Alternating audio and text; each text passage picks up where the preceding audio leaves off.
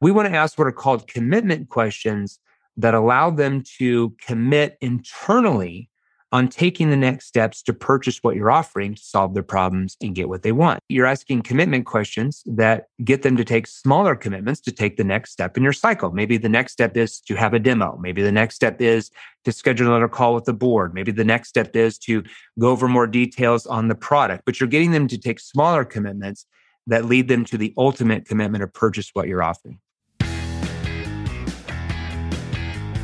Welcome to the Simple Brand Podcast, the show dedicated to helping you create simple experiences for your customers and for your team members.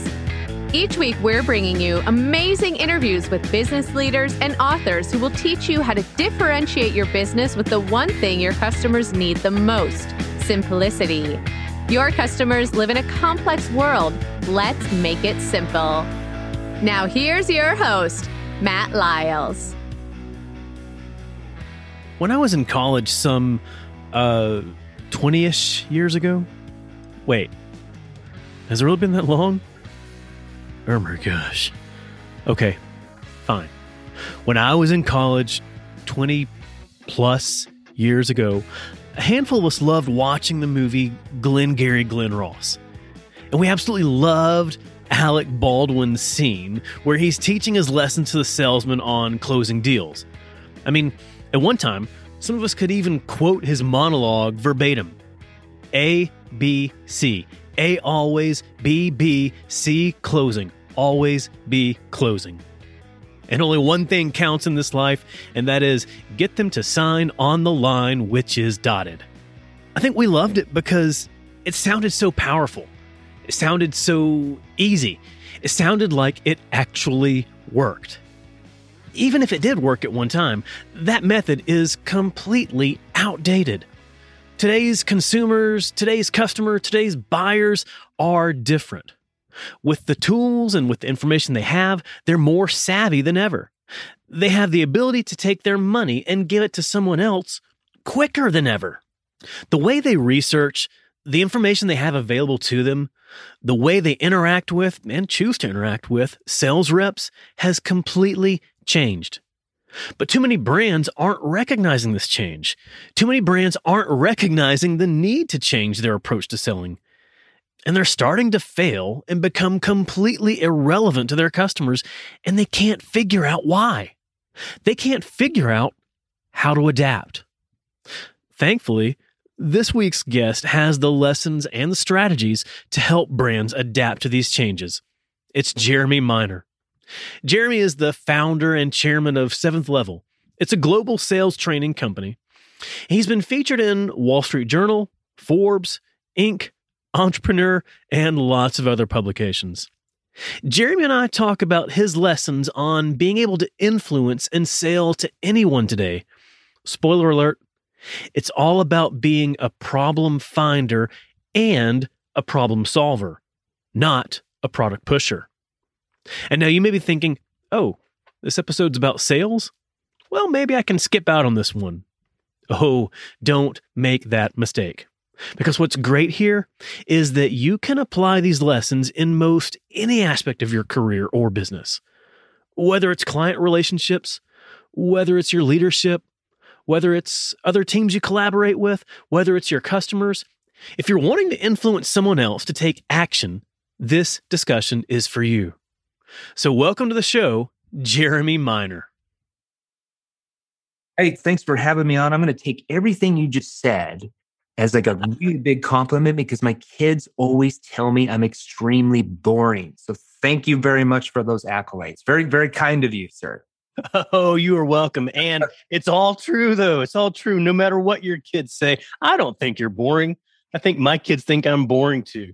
I know. I appreciate the opportunity to be on your show and see if we can help your listeners really get to the next level. Love being on the show. I appreciate it.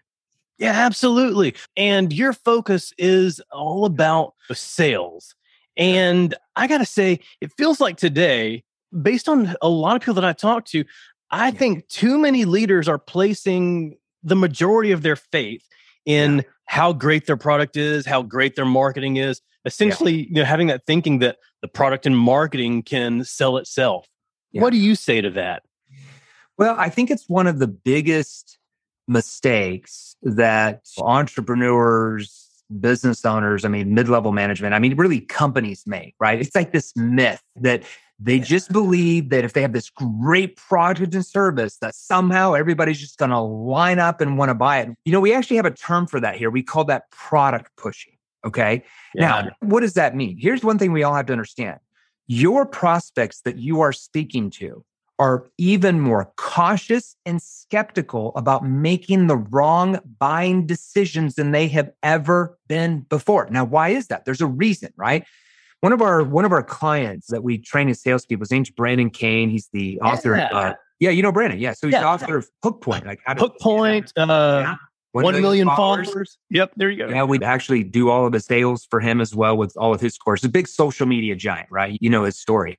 So in his book, he talks about there are over 3 billion content creators every day trying to take your prospects' attention away from you, right? You are even competing with 13-year-old kids on TikTok now, right? That are taking your prospects' attention away from what you're trying to do. Guess how many content creators there were 20 years ago? Less than 1 million. Now they're over 3 billion and rapidly growing, right? Yeah. So in the information age we live in now, the power of the internet, especially social media, your prospects are being sold to 24 hours a day, 7 days a week, month after month, year after year. When I'm at events speaking and I say that, people are like, oh no, I'm not being sold to. I talk to some salespeople here and there, but I'm not being sold to 24 hours a day. And I'm like, really? I want you to think about it.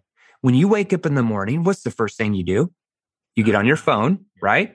You look at your social media, like your Facebook, your Instagram, and what do you see? Ads trying to sell you something, right? You walk into your kitchen and you're like, oh my gosh, I'm so tired. I got to get to the office. You're making your coffee. You turn on the TV. What do you see on the TV? Ads, commercials, trying to sell you something, right? You get in the car, you're rushed, like, I got to get to the office. You start driving, you turn on the radio. What do you hear? Radio ads trying to sell you something, right? You start driving down the road. It's like, oh, it looks really good here off of the side of the road. Then you start seeing what? Billboards trying to sell you something, right?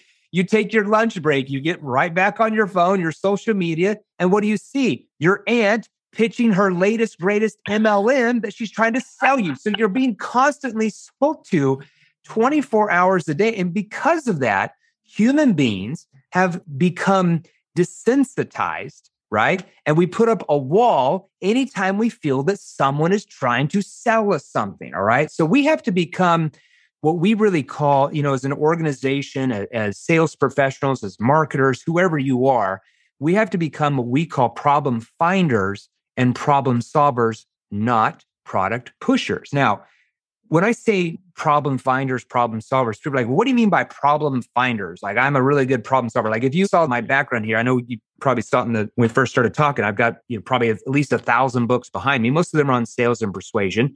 And they all say that you have to be a problem solver. Okay. And that's true. Yeah. But here's the problem. If your prospects don't buy from you, well, you can't really be a problem solver, right? In our day and age, you have to be better at problem finding. That's from marketing to sales. It's all the same.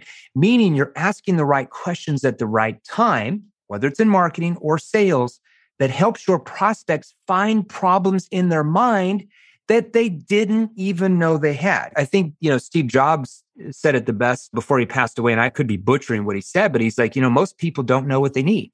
Right. And that's why, so many programs, sales training programs out there say like, oh, you got to sell to their needs. But you can't sell to their needs because most people don't know what they need before you first start talking to them or before you start marketing to them, right? I'll give you an example of this. It's like if you go, let's say you wake up today, Matt, and you're just like, oh my gosh, like I've got this massive migraine headache. And you're like, I need to go to urgent care. I've got to get some medication because that's what you feel you need. That's your needs. That's what you feel like you need. You're like, oh, it's going to cost me $100 for the copay. No problem. You go down to urgent care. The doctor starts asking you different questions. And he starts asking you about the symptoms and how long it's been going on and how it's affecting you. And you realize from his or her questions now that you might have a bigger problem than what you originally thought you had. Then they suggest that you go to another doctor who gives you a CAT scan. And oh, by the way, that CAT scan reveals that you have a terminal tumor in your brain that is causing that migraine headache. And now they say, look, that surgery is going to cost $2 million. Your insurance is only going to cover 80%. You've got to come up with the other 400 grand or whatever it is. Well, the hell with the budget, right? You thought that you needed a medication for $100. Now you're going to go out and like get that 400 grand to save your life. That's why you can never sell to the needs of the prospect, because most don't know what they need when you first start communicating with them. You have to sell to the real problems and help them find what those real problems are. Are you with me on that? That makes so much sense. And even thinking all the way back over 100 years ago, you think of Henry Ford creating the car. If I were to ask people what they need, they would say that they need a faster horse. A faster buggy. That's it. Yeah, faster buggy. Yeah. So I totally get that. And I guess that opens up a blind spot that I haven't seen before, because I always thought of myself, hey, I'm a great problem solver. Even throughout my career before where I am today, being a good problem solver, but not focusing on the fact that you've got to be able to find that problem and point it out to your audience. 100%. And you have to do it in a way, because if you just tell them what their problems are, well, that's going to go in one ear out the other, right? Because you're biased. You're trying to sell them something, right? So it's forming those statements into questions that allow them to tell themselves what the real problems are. Because like we were talking about, when you first start getting somebody in a marketing conversation or in a sales conversation, whether you're a marketer or a salesperson, most people don't realize, like you said, what their real problems are when you first start talking to them. Or maybe they realize they have a problem, Matt, but they don't really understand how bad that problem is. Or maybe they don't understand the consequences yet of what will happen if they don't do anything about solving the problem. Now, when you learn advanced questioning skills, this is going to even be in marketing, but especially sales, that allows the prospect to start realizing that not only do they have one problem, but you're able to help them find that they have two problems and three and maybe 4 and 5 other problems that they didn't even realize they had. And when you help them start realizing that, they look at you, they look at your company as like the trusted expert, the trusted authority, because no one has ever been able to get them to think outside of the box that way, right? So they look at you as the person or the company that's going to get them the results they want, and they will gladly pay way more than any of your competition because they don't view them that way. They view everybody else as just trying to sell them something, right? They view you as the authority who's going to get them where they want to go. That's the massive difference. Now, the problem is that most people are trained to be what? Like I said earlier, product pushers, right? We're taught how to ask, especially in a sales situation, a few consultative questions about the needs of the client, like what's 2 problems that keeps you awake at night? Or what type of solution are you looking for? Or what's your budget for solving the problem? These are just surface level questions that just get the surface level answers from the prospects of what's really going on. And then they go into their sales pitch. And even in marketing, they go into their sales pitch too soon, talking about the features and benefits of the product and service and how they have the best this and best that, which, by the way, doesn't every single company and salesperson say they have the best product? Right? Everyone's the best. Everybody's the best. How many salespeople or businesses tell you they have the 5th best product in the market? No one does, right? They all claim to be the best. It's like, TMI here, but my wife always has me watch The Bachelor with her. It's like, oh, you got to watch The Bachelor with me every year. If you've ever seen that show, like what's the first thing the host said? Chris Mortensen, and then I think Jesse Palmer's the new host. But this one has drama. Like this one has more drama than ever. Listen to exactly what they say every start of episode. The most dramatic ever. They say every time, they're the most dramatic Bachelor season ever. And like after 20 some years, like, do you really believe that? You're just like, I think you guys said that the last 20 years straight. So when we say things like that, especially when we talk down about our competitors or we say we have the best this, we have the best that, just so you know, psychologically, your prospects, subconsciously, we can't even help it as human beings. We actually trust those companies less because we're used to every company and salesperson saying the exact same thing. Now, we obviously don't need to tell them we suck, obviously, but there's ways to relanguage that where we don't sound like everybody else, where we're just like product pushers, because it's like taking a bucket of mud and like throwing it up against the wall, hoping and praying that something we're going to say is just going to magically trigger the prospect to want to buy from us. And I call that hopium. It's like a drug that so many companies and marketers and salespeople say, where they just hope and pray something they're going to say is going to trigger everybody to want to buy. And it's such a hard and unpredictable way to really scale your business? Because, you might even be doing well, but how do you get to the next level by doing the same thing? You with me? Absolutely. And that kind of tracks with one of the lessons that I teach. I've also heard this I originally got it from Sally Hogshead. Mike Michalowicz talks about it as well. It's not that better isn't better and then best really isn't best. Better isn't better. Different is better. And it sounds like if you keep taking the same exact approach that everybody else is taking, but you talk about how you're better, no one's going to trust you. But if you take a different approach, showing people how you're different to work with than the others, that's what's going to really be better and is really going to gain that trust that you need. Yeah.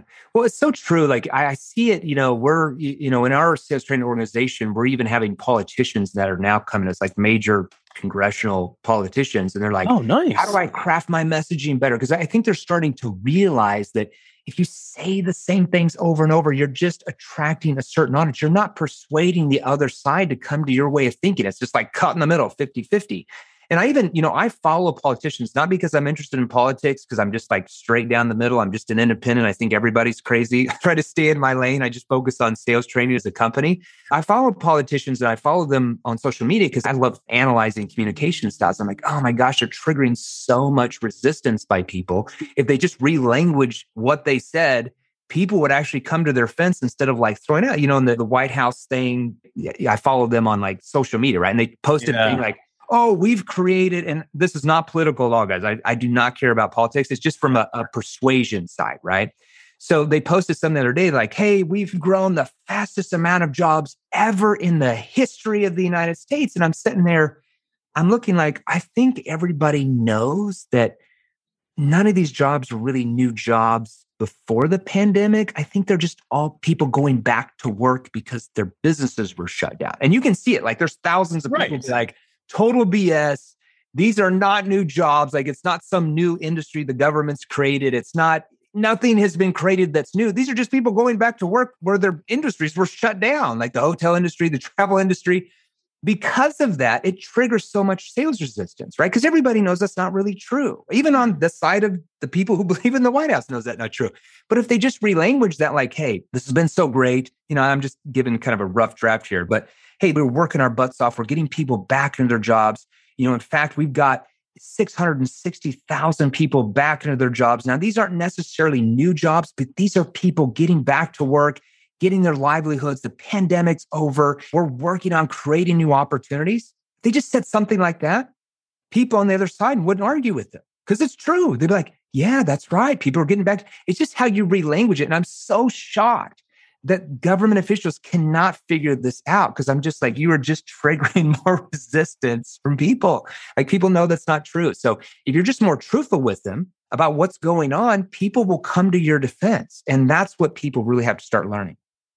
Well, and if you look at it from that approach, whether it's political messaging or the old standard tried and true sales methodologies, I think it's more of that status quo approach. Hey, this is what I believe has worked in the past. This is the type of messaging that people have always used. Therefore, I'm going to use this same message, the same approach. Right. I know it's so, like I said, because of the power of the internet and especially social media, you can't do things like that. People know if it's true or not. You cannot even, that's why I don't understand like people that believe in like censoring people. I'm like, you're just creating more of a situation by threatening to censor people. People are just going to shut up. They're just going to go times 1,000 now. Like, I don't understand what people are doing by threatening to censor people that they might not agree with in whatever subject. You are just creating more of what you don't like by threatening that. It makes zero sense. Yeah. Politics or society or even in business, so many people forget to read history books. Yeah, it's just, you have to, like selling is not adversarial. It's not you against the prospect or whoever you're trying to persuade, like trying to manipulate them and pressure them. That's what average companies do. That's what average salespeople do. If you want to be a top marketer, if you want to be a top sales professional, if you want to be a company that just blows out your competition, you have to be collaborative. Yeah. It's you working with the prospects to help them find and solve problems that they don't know they had. And when you learn how to do that and you learn the right questioning skills and how to work with human behavior and have the right tonality and verbal pausing and all of this, you will find that people will just come out of everywhere and just support you, do anything for you, follow you, buy everything that you have, because you build massive trust with your audience and even audiences outside of your audiences. You become more of an authority figure when you do that by all sides. Yeah, absolutely right. And then going back to what you were saying earlier about how you were describing the approach of being a problem finder, to me, that it's not talking at somebody, it's not being adversarial. The word you use, which I love to use, is collaborative, and it's collaboratively guiding them on a journey. At least that's the way that I see it. 100%. Yeah, you're guiding them down a journey. I mean, people want to get where they want to go, right? I mean, people have problems. It's not like every product and service that's ever been made in the history of time has been made to solve a problem. Now, sometimes it's made to solve a problem. Sometimes it's made to solve an emotional need. I'll give you an example, like the car industry, right? We train an exotic car dealership that sells like Bentley, Ferrari, just cars that are like $500,000 or more, right? The cheap cars are the $350,000 Aston Martins.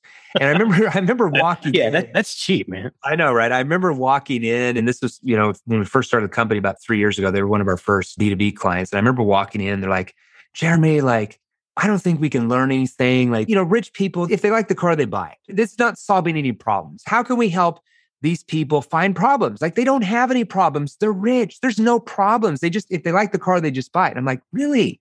I want you to think a little bit deeper. Okay. Think a little bit deeper. And I said, look, do you see my car out there? And I had at that time a Maserati. It's the most expensive car I'd ever bought. It was like a $190,000 car, which was crazy. Right? I think it's just stupid to buy expensive cars.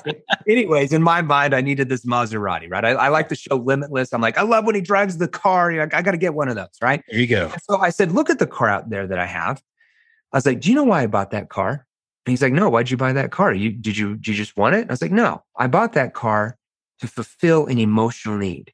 Because when I was a child, my stepdad lost his job because he became disabled. And we went from a middle-class family down to poverty. We had to get on food stamps. I was around 12 years old. I remember going to baseball practice that summer in the Walmart cleats rather than the Nike cleats. And I remember everybody looking at me like this poor kid, what's going on? I felt so embarrassed that from that day forward, I was like, I am never going to be in this situation ever again. And that drove me to be like, I have to prove to my classmates, I have to prove to my family, I have to prove to my neighbors, I have to prove to the world that I'm successful. And when I went and bought that car, is because it gave me a status, at least in my mind, that my neighbors, former classmates, everybody knew that I had arrived, and it solved an emotional need. And he looked at me and he was like, oh my gosh, that is so true. I never even thought about that. Yes, those cars are solving an emotional need because those people want people to view them as status. If it was just solving a problem, to get from point A to point B, they just go buy a used Honda. This is not the problem they're looking. They have an emotional need they want solved. So every problem, every product or service that's ever been invented does one of two things. It either solves some types of problem, or it could do both. It solves an emotional need. Yeah. And to me, that goes back to, looking at it from the fact that the problem is not just one layer. Most of the time, any problem that somebody has, there's multiple layers to it, whether it's that external challenge or the internal struggle as well. Yes. Did you know that in addition to my podcast and my articles, I speak to audiences all over to help them simplify their customer experience and simplify their employee experience? I've spent the last few years leading a crusade of simplicity across the globe. If you want a winning brand, you have to provide a simple experience to your customers and to your team members. Whether it's a live event or a virtual event, I'd love to partner with you and teach your audience how to do just that. With over a decade in marketing, I know how to hook and captivate an audience. And as a speaker, I know how to connect with that audience. Along with my lessons, I use stories and humor to keep everyone engaged and inspired. Then they leave with the knowledge and next steps to transform their business. As an event planner, you're managing lots of details to give your audience the most memorable event. The last thing you need is a speaker who will make your event memorable for all the wrong reasons. Not only will I leave your audience energized and inspired, I'll make it easy for your team to work with me. Hey, if I've built my brand around simplicity, then you know I'm going to make it simple for you. When you visit mattlyles.com/speaking, you'll find everything you need to know, including details on my topics, promotional materials, and most importantly, a link to connect with my team so we can book your event. So visit mattlyles.com/speaking. I can't wait to help your audience brand out from the crowd. You've got a methodology that helps take people on that collaborative journey. Your NEPQ, that's neural emotional persuasion questioning. Oh my goodness. Like I look at most salespeople and most people from the sales background that I talk to, like wouldn't think to have that much science in their methodology. If you want to perform well, if you want to sell a lot more of your products and services, you have to learn how to work with human behavior where your prospects actually want to open up to you, and you have to learn how to disarm them where they want to engage with you. They want to open up to you because they feel like you have something important to them. If you just follow traditional selling skills, you're just going to get a lot of objections. You're going to get a lot of resistance. You're going to hit your head against the brick wall every day, hoping and praying that somebody's going to buy from you. You have no control in your sales process. But I'll kind of take you back because in college, the reason why I came up with NEPQ is my major was behavioral science and human psychology, right? So I'm a nerd, right? So it's a study of the brain. How do human beings make decisions? How and why are people persuaded or not persuaded to do something? You might want to learn this if you're trying to sell something, right? Instead of hoping it works out, you actually control and know the outcomes you're going to get, right? So check this out. According to behavioral science, there are actually 3 forms of communication. And I would suggest, everybody listening right now, unless you're driving, write this down, because once you understand the differences in persuasion and where you and your company are at now, like in your sales ability for your salespeople compared to where you could be, it'll completely change everything for you. So the first mode of communication, it's called ERA 1. So ERA 1 type of sales. Think more boiler room selling. What image comes to your mind when you think that, right? So we're the least persuasive when we tell people things or we attempt to dominate them, posture them, manipulate them, or push them into doing something that we want them to do. Like I said, think like Wolf on Wall Street. Everybody's seen that show. And I'm sure Jordan's a great guy. That's how they depict him. Yeah. But it's like they get on the phone like, hey, I've got a great opportunity for you. And then we talk about the features and the benefits of what we do. And then we push and we tell them why they need to buy or why they need to go with you. And it's just like if you tell your spouse that they really, really need to do something for you, and then you keep pushing them to do it. Well, what do they typically do back? They push back. It's just human behavior 101. So I'll give you a few examples of the least persuasive way to sell. Presenting. When I say that, people are like, no, Jeremy, I've got to have my 60 slides. I'm, an hour and a half presentation. I got to wow them with our corporate office. And we've got the best customer service and we're AAA rated with the Better Business Bureau. And we got the best products or services, which like we talked about, doesn't every single sales. Everybody's the best. They have the best, right? Yeah, exactly. I got to show them the history of my company. I know, which nobody cares about that. Exactly. So all you're doing is triggering more resistance, and people actually trust you less when you say things like that, or you talk down about your competitors because they're used to every salesperson doing the same thing.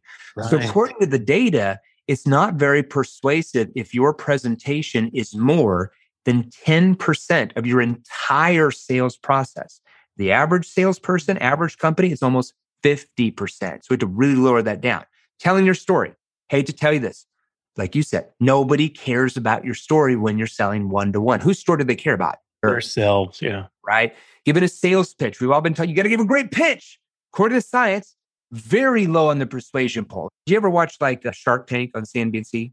Yeah. Every once in a while, yeah. Yeah. So you notice how the entrepreneurs come in on the show, and you've got the sharks there. You've got like Damon John, you've got Cuban, you've got Barbara, you got Mr. Wonderful Kevin, and they rotate different ones. And then what do the entrepreneurs do? They start going into their pitch. Take a look at the sharks' body language and their expressions when people start to pitch them. It automatically turns them off. Okay, that's what you're doing when you go into a pitch. You know, hashtag ditch the pitch, right? Putting sales pressure on them. Here's the big one, assuming the sale. According to the data, very low in the persuasion poll, hence the term sales is a numbers game. That's where it comes from, because the way you're selling to people is causing it to be a numbers game, especially if you're in a more complex sale, like more business to business sales that requires multiple calls and touches, right? Now that's the first one. Second mode, era 2 type of sales, that's more known as consultative selling. That's where a lot of people kind of land, right? And especially the B2B sales type of environment. So we're more persuasive when we attempt to have a discussion. Okay, consultative selling came out in the early 80s with a book called Spin Selling. That was one of the first books on consultative selling by Neil Rackham. He's a college professor. And it basically taught you that you needed to ask logical-based questions to find out the needs of the client. But what's the potential downfall of the approach when you're only asking logical-based questions? We call those surface-level questions. Your prospect's only going to give you surface-level answers in return, logical answers in return. And to human beings, by logic or emotion, right? Yeah. Everybody knows that it's all emotion. I mean, brain studies prove that now at this point.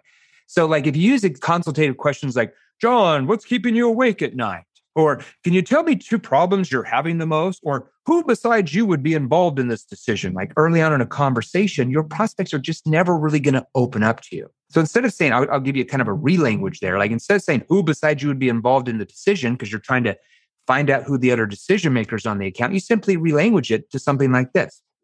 And write this down if everybody's listening. You might say, John, can you walk me through your, company's decision-making process when it comes to solving these type of challenges? Can you walk me through? Okay. It's just an easier way to get them to open up more. Okay. Can you walk me through your company's decision-making process when it comes to solving problems like these? And we're associating their decision-making process with what? Solving the problems they just said they had. Okay. Yeah. So once again, it's more persuasive. Consultative is more persuasive than the first mode of like boiler room selling, putting sales pressure, telling your story, pitching people. But you're starting to play the numbers game because very little emotion is brought out by simply asking logical-based surface-level questions. Now, third mode, this is where it gets interesting. Third mode of communication, according to behavioral science, the most persuasive is dialogue. Okay, so we're the most persuasive when we allow others to persuade themselves, dialogue, when we ask what we call, like you asked me, neuro-emotional persuasion questions. That stands for NEPQ. Now, how do you do that? How do you get someone to persuade themselves? That's like the $10 million question, right? Can you just show up? Hey, Mr. Prospect, I give you permission to persuade yourself. Here's our wire details. Just wire. No, right? It's not that easy. Exactly. You have to learn specific skilled questions when and how to ask those in a step-by-step structure that psychologically gets your prospects to sell themselves rather than you trying to do it. So that's the difference between the 3 modes of selling. With me? Yeah, absolutely. But is it all around just being able to ask the questions, or is it being able to also understand and observe them to know, how to help them as they're answering those questions? Well, your questions give you that path, right? So it's not just like I'm going to come up with 10 questions that are going to work, right? It's all staged. Like we have to learn what are called connecting questions. Okay. Connecting questions take the focus off you, put it on them. We then, once we connect with them, like to disarm them where they want to open up. Okay. We then want to ask what are called situation questions. Situation questions help you and your prospects find out really what their current situation actually is, because most people don't even think about their current situation, right? Then we want to move into what are called problem awareness questions. Problem awareness questions basically help you, and more importantly, your prospect, start to view what their real problems are, okay, like we talked about, and not only what the real problems are, because average salespeople can find out the problems of a prospect. Greater salespeople can find out the root cause of the problem, okay? So the root cause of the problem, the very greatest of sales, greatest of companies are able to help them find out what the real problems are, the root cause, what's caused it, but more importantly, how those problems are affecting them even personally. That's where their emotional state comes to their conscious mind. That's when they start to build massive urgency that they need to do something about solving this problem now not down the road. We then need to learn what are called solution awareness questions that allow them to see what their future is going to look like once all of these problems are solved that they didn't even know they had before they started talking to you. And then we want to move into what are called consequence questions that allow them to question their way of thinking of what will happen if they don't do anything about solving the problem. So I might ask, oh, and this is just kind of a generic example, but John, what are you going to do though if you guys don't do anything about this and XYZ keeps happening for the next 3, 6, even 12 months from now? We repeat back their problem. That's like a generic example. I'll give you an example. Like I'm looking at it right now. Right before this podcast with you, I was working on a sales structure for a company we train, and they sell lead generation services to mainly Fortune 1000 companies and kind of SMB. They're kind of right there in the middle range. And they sell like a higher quality lead to companies and really in the industry, right? And so the consequence question we worked out with them, it would be something like this, okay, Sally, what are you guys going to do though if you don't do anything about this and you keep getting these lower quality leads to your sales teams and your sales keep stagnating, like you mentioned, the next 3, 6, even 12 months from now? Like what happens then? See, then they start to think like, oh, no. Like they start to think of the consequences if they allowed this problem to keep happening even 3 months from now. See, that helps build urgency in their mind that they need to do something now, not later, which drastically increases your sales cycle. We've taken companies that their sales cycles were 9 months to a year, literally. It takes forever to get a deal done, and got them down to a few months. I mean, can you imagine going from a 9-month sales cycle to a 2-month sales cycle? Like what type of revenue your company would make? It's insane. So it's really building those consequence questions that allow them to see, I need to do something about this now, not later. You don't really get the I need to think it over objections at that point because they've internalized and realized how bad the problem is. If we don't do anything, this is going to get worse. Like what if the possible ramifications on this, if your company doesn't do anything about this? What are the possible ramifications if your company doesn't do anything about solving this problem? See, it gets them to think, okay? Then with our presentations, we have to know how to structure our presentations that emotionally connect the dots, not just logically. We don't necessarily need to talk about, here's our corporate office, this nice building, here's all of our awards. Like nobody cares, right? They only care about how you're going to solve their problems and get them the results they want. And then instead of asking like closing questions like, do you want the red one or the blue one? When do you want to take delivery? Monday at 4 or Tuesday at 5? Like the old option close. None of that works. We want to ask what are called commitment questions that allow them to commit internally on taking the next steps to purchase what you're offering to solve their problems and get what they want. Now, that's more of a B2C there, right there. But at B2B, you're asking commitment questions that get them to take smaller commitments to take the next step in your cycle. Maybe the next step is to have a demo. Maybe the next step is to schedule another call with the board. Maybe the next step is to go over more details on the product. But you're getting them to take smaller commitments that lead them to the ultimate commitment to purchase what you're offering. Got it? Yeah. And again, like that goes back to what you were talking about earlier about making it collaborative, guiding them on a journey. And if I hear you describing these types of questions, the skilled questions, the problem awareness, solution awareness, consequence questions, I even see that as you not even being the one that's taking them on this journey. It's more of guiding them and kind of letting them lead the journey through your guidance. Well, you're like the facilitator, right? And you're taking them journey as the guide, and they look at you as the person that's going to get them the ultimate result they want, and they will gladly pay way more for your services, your products and services over your competition, because they just view everybody else as just trying to sell them something. Like they look at everybody as just trying to stuff their solution down their throat, whereas they start to view you and your organization and your company as the trusted experts, the authorities who are going to get them what they want.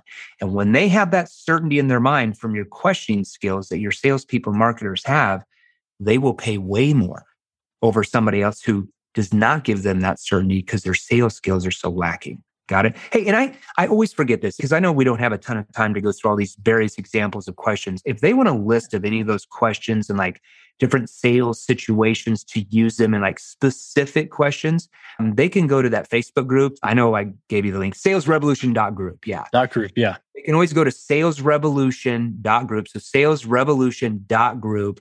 That's our free Facebook group. Got about 16,000 business owners and stuff in there. And right when they go in there, check your messenger on Facebook. Somebody on my team will message you a free training called the NEPQ 101 mini course. And it's just different little questions and different things that you can use in different sales situations that I know you're going to be in. They're going to help you sell more. And they're welcome to get all that in the Facebook group for sure, if it helps them. Yes, fantastic. And to be able to get that just as soon as you join into the group. And it's free access to the group, right? Yeah, it's a Facebook where we don't charge anything. So we go live in there about 3 to 4 times a week as well with different Q&As, different specific trainings on different subjects, breaking down different industries. I mean, we train like 150 some different industries. There's some industries you train I didn't even know existed before we brought them on as clients. Like we just brought on this one client. It's a seatbelt manufacturer in Germany, in Berlin, that sells seatbelts to like Land Rover, Mercedes, BMW. And I'm like, I never thought about it. I guess seatbelts have to be sold. Like I just never even put 2 and 2 to my head, So it doesn't really matter what you sell, product, service, industry. We're probably already training some of your competitors for sure. Yeah, absolutely. Well, and again, like no matter what your business is, no matter who you are, and sometimes even no matter what your role or title is, you essentially have to be able to sell and influence others. Well, everybody is in sales now. When I say like, I'll go to events and some people like, hey, like, this is going to be really good for my sales people, but I'm the CEO of the company. Like, I'm not really in sales. And I'm like, oh, really? You're not in sales? Or like there'll be a marketing person. They're like, I'm in marketing. I'm not in sales. I'm like, okay. Well, even if you don't get paid a commission, everybody in the world, I mean, every single human being on this planet, I don't care what you're doing, even if you're a 3-year-old, you are out there trying to persuade, influence, convince, and move others. I call that non-sales selling. Like if you're a business owner and you're trying to get your employees to follow your vision of your company, what are you trying to do? Persuade, influence, move others. If you're an employee on the flip side, trying to convince your boss to give you a pay raise, what are you trying to do? Persuade, influence, move others. If you're an attorney, I was just watching the news the other day about some big lawsuit thing. You're an attorney trying to convince a judge that your client is innocent. You're trying to persuade, influence. We were just talking about politicians. If you're a politician, for hell's sake, trying to get people to vote for you, what are you doing every day? You're trying to convince, persuade, and move others. If you're a teacher trying to get your kids to do their homework, you're doing the same thing. So everybody in our day and age is in selling. It does not matter what you do. This is kind of crazy, but my minor was in like New Testament Christianity. I'm like an historical geek. Oh, wow. I know. I'm a weird guy. I love to read books. But, you think about like, if you read the Bible in the book of Revelations and other writings that, researchers have found that are not even in the Bible, the biggest thing that they talk about is this, the start of what we know our time anyways, is like this war in heaven, right? There was this war in heaven, right? And, part of God's children, followed him and believed in him. And the other part followed Satan, followed the devil, right? Well, nobody really thinks about that war in heaven. Like, what does a war in heaven actually mean? Was it a war fought with guns? They have tanks out there in that war? Were there, swords? Like, no, of course. It was a war of persuasion. Yep. It was a war of words. It was a war of convincing and influence and moving others. So persuasion and selling has been around since the dawn of what we know anyways of our time. It's been around before human beings were even put on this earth. So it's a skill that you have to learn if you really want to be successful in your life. Yeah, everywhere you go, like no matter what steps in your career or business. I got to think, that these NEPQ questions can help, or the methodology and the methodology of the questions can help you no matter your role. Yeah, it doesn't matter at all. I mean, we've been training like electricians and plumbers because they have to do what? Have to go out and get more clients. Yes. So they're in sales. So, I mean, we literally train anybody that's trying to move, persuade, influence, and convince others. It does not matter what you do.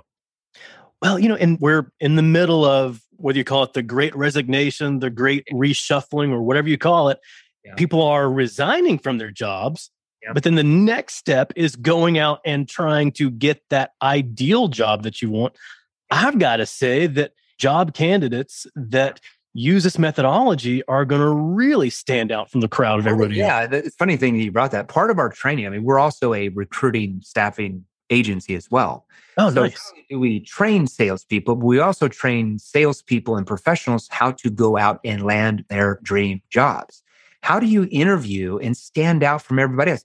Or even better, let's say you're not even in sales. Like people come to us all the time to get into our training programs because they're like, I'm not in sales, but I want to land in the right industry. I want to be able to land in a place where I can make multiple six figures a year as long as I have the right sales skills, right?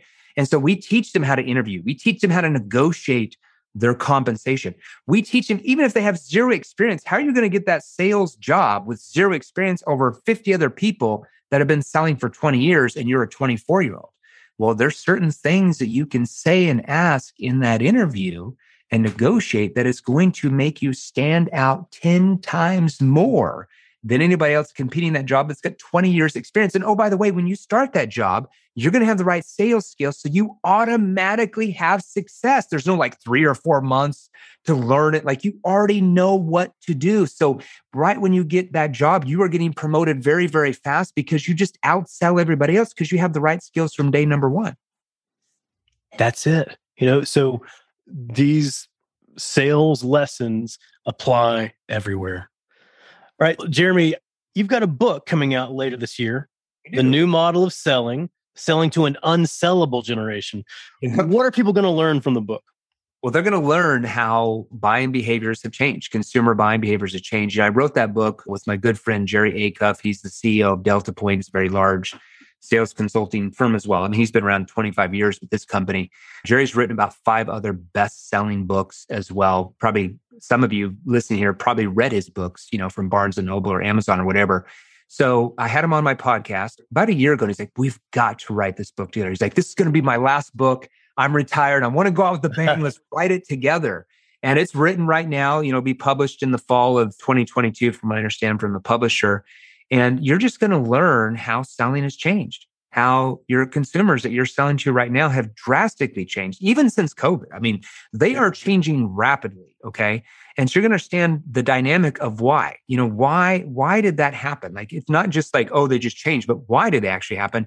And one thing that Jerry and I wanted to do, because I get really annoyed when I would read sales books as a sales professional, because they were so vague. They were just like all theory, like just a bunch of repeated fluffy stuff. I always called it fluff. I'm like, yeah, this really works. Because I'm in sales, I knew what worked and what didn't work. And I was like, this book has to be more tactical training. So we're going to identify the problem of why selling has changed, why buying behaviors have changed, but we're going to show you what to do to fix that. Okay, we're going to show you what questions to ask. We're going to give you examples of connecting questions and situation questions and problem awareness in different situations. So 70 to 80% of the book is actually tactical training rather than just theory. So people that buy that book and read it, they're going to sell more from that book. Wow. So it's the lessons around why, but it also sounds like an actual literal playbook as well. Yeah, it's going to give you the foundation to understand neuro-emotional persuasion questioning and how to get your prospects to sell themselves and chase you down for what you're offering. You're going to learn how to get your prospects to literally thank you, to send you money to solve their problems and get them where they want. And that's a great feeling rather than just like hoping and praying they buy. Your prospects are literally throwing money at you, thanking you to get them the results that they want in their life, in any industry. There you go. Wow. I'm looking forward to it coming out. I can't wait to read it. I can't wait to read it too. Of course. Yeah. All right. Well, Jeremy, last question for you. If you were to create a 5-song soundtrack for your work, what songs would you include? Man, I'm going to give you this number one song. And I thought about this. I'm like, man, there's so many good ones. You got, the Journey song, Don't Stop Believing. I'm sure everybody uses that on the show. So I'm like, I've got to get something good. I love this song. I don't know what it's called. I think it's that song by Eminem that came out maybe about 18 years ago or something. That movie 8 Mile where he talks about you only get one shot. Yeah. Opportunity. And I want everybody to think about this. Steve Martin says it best. He said, become so good, become so great that they cannot ignore you. And that is my motto. You learn the right skills. You become so great, you cannot be ignored. Like, I don't care if nobody likes you. You become so great at your skill level, you will get any promotion you want. You'll be able to start your own business if you want. You'll be able to do anything you want. So you have that opportunity. Like literally success is just a choice. Like it's not like there's not information out there. We live in the information age. It's there. Yeah. Sales ability, sales skills, the right ones are acquired skills. You know, it's just like Michael Jordan says in his biographies, like you can shoot 1,000 jump shots a day, but if your technique is off, it's wrong. If you're not taught the right technique, you're still going to suck at basketball, right? I see so many salespeople that like, you know, oh, I'm reading all these books, but they still suck. Well, you're learning the wrong techniques. You're learning techniques that work against human behavior. Doesn't matter if you work 12 hours a day, you're still not going to be that great. So you want to learn the right techniques. Success is a choice. Go out and find those techniques. And you've got that opportunity. Like Eminem talks about, you've got the opportunity. Take advantage of it and become so great that you can't be ignored. Yeah, love that. Yeah, and lose yourself. Lose yourself, right? Lose yourself in your work. Lose yourself in learning those skills. And I guarantee you, you will be so successful. You'll be able to write your own ticket, go anywhere in the world you want to go. Man, there you go. Now I'm pumped up. I'm excited. I'm inspired. But first, I'm probably going to go see if I can go get a plate of mom's spaghetti. Everybody's singing that song in their mind now. So that was the song that really came in my mind. I was like, you know, there you go. Lose yourself. Yeah, it's Lose Yourself. I think that's the song. Yep. That's it. Yeah. No, that's a great one. Yeah. Love it. All right. Well, I know you mentioned this earlier, but I just want to make sure that we don't miss this. The best place for people to go and learn more from you is your Sales Revolution Facebook group. Yeah. salesrevolution.group, right? Yeah. Like I said, if you're a business owner, you're looking at, hey, how do I train my salespeople to, you know, skills that work with human behavior? How do I go from what's gotten us here to get up here? You know, new advanced skills, right? So if you're a business owner looking to train your salespeople, you're a sales professional wanting to sell more, you're a marketer wanting to sell more as well with what you do, best place to find any information on anything we do, salesrevolution.group. Right when they join the group, somebody on my team will message them. So make sure you check your Facebook Messenger and they'll message you over a free training called the NEPQ 101 mini course, just a different questions that we're going to give to you for free that you can use in any different sales situation you're in that's going to help you sell more. And if you want to learn further more details about our training programs, you know, what we do with companies, just message me in that group or message somebody in the group and somebody will reach out to you to see if we can help. Awesome. Yeah. And I'll have a link to that in the show notes as well. Well, Jeremy, I have learned a lot and I absolutely appreciate you being here. Thank you so much. It was a pleasure, Matt. I enjoy your show. I appreciate it. Keep on trucking. Hey, I hope you enjoyed my discussion with Jeremy Miner. So go and visit him and learn more at salesrevolution.group. You're going to immediately get access to lots of free resources you can use to start selling more of your products and services.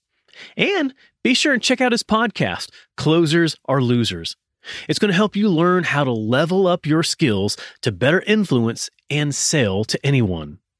And hey, speaking of podcasts, if you're enjoying this one, if you're enjoying the Simple Brand podcast, go ahead and hit the subscribe button. It's going to make it so much simpler for you to get future episodes like the next one featuring Annette Franz. Annette's the founder and CEO of CX Journey, Inc.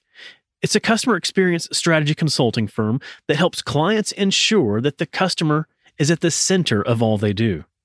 And as a seasoned customer experience veteran with over 30 years of experience, Annette's held CX leadership roles at some of the top brands, including J.D. Power, Fidelity, and Mattel. She's a highly sought-after keynote speaker, and she's a member of the Forbes Coaches Council. And she's the author of Customer Understanding, 3 Ways to Put the Customer in Customer Experience and at the Heart of Your Business. And her latest book just released this week, Built to Win, Designing a Customer-Centric Culture that Drives Value for Your Business. Listen, there are a lot of experts that talk about the value of customer-centric experiences, but there aren't enough lessons out there on how to build a customer-centric culture in your organization and how to ensure that the customer is fully ingrained into your organization's DNA, into every functional area, not just those that are customer facing. And that's just what Annette focuses on in Built to Win. And Annette and I take a deep dive discussion into those lessons. So go ahead and subscribe. You'll automatically get Annette's episode as soon as it's live. Until then, keep it simple. Thanks for joining us for this episode of the Simple Brand Podcast. Want to make your listening experience simple and automatically receive each new episode? Visit our website, simplebrandpodcast.com, where you can subscribe to the show in iTunes, Spotify, Stitcher, or wherever you listen. If you're finding value from the Simple Brand Podcast, leave us a rating or review. That helps us get the show to the ears of the people who need it most. Be sure to catch Matt right here next week. Same Matt time, same Matt channel. Until then, keep it simple.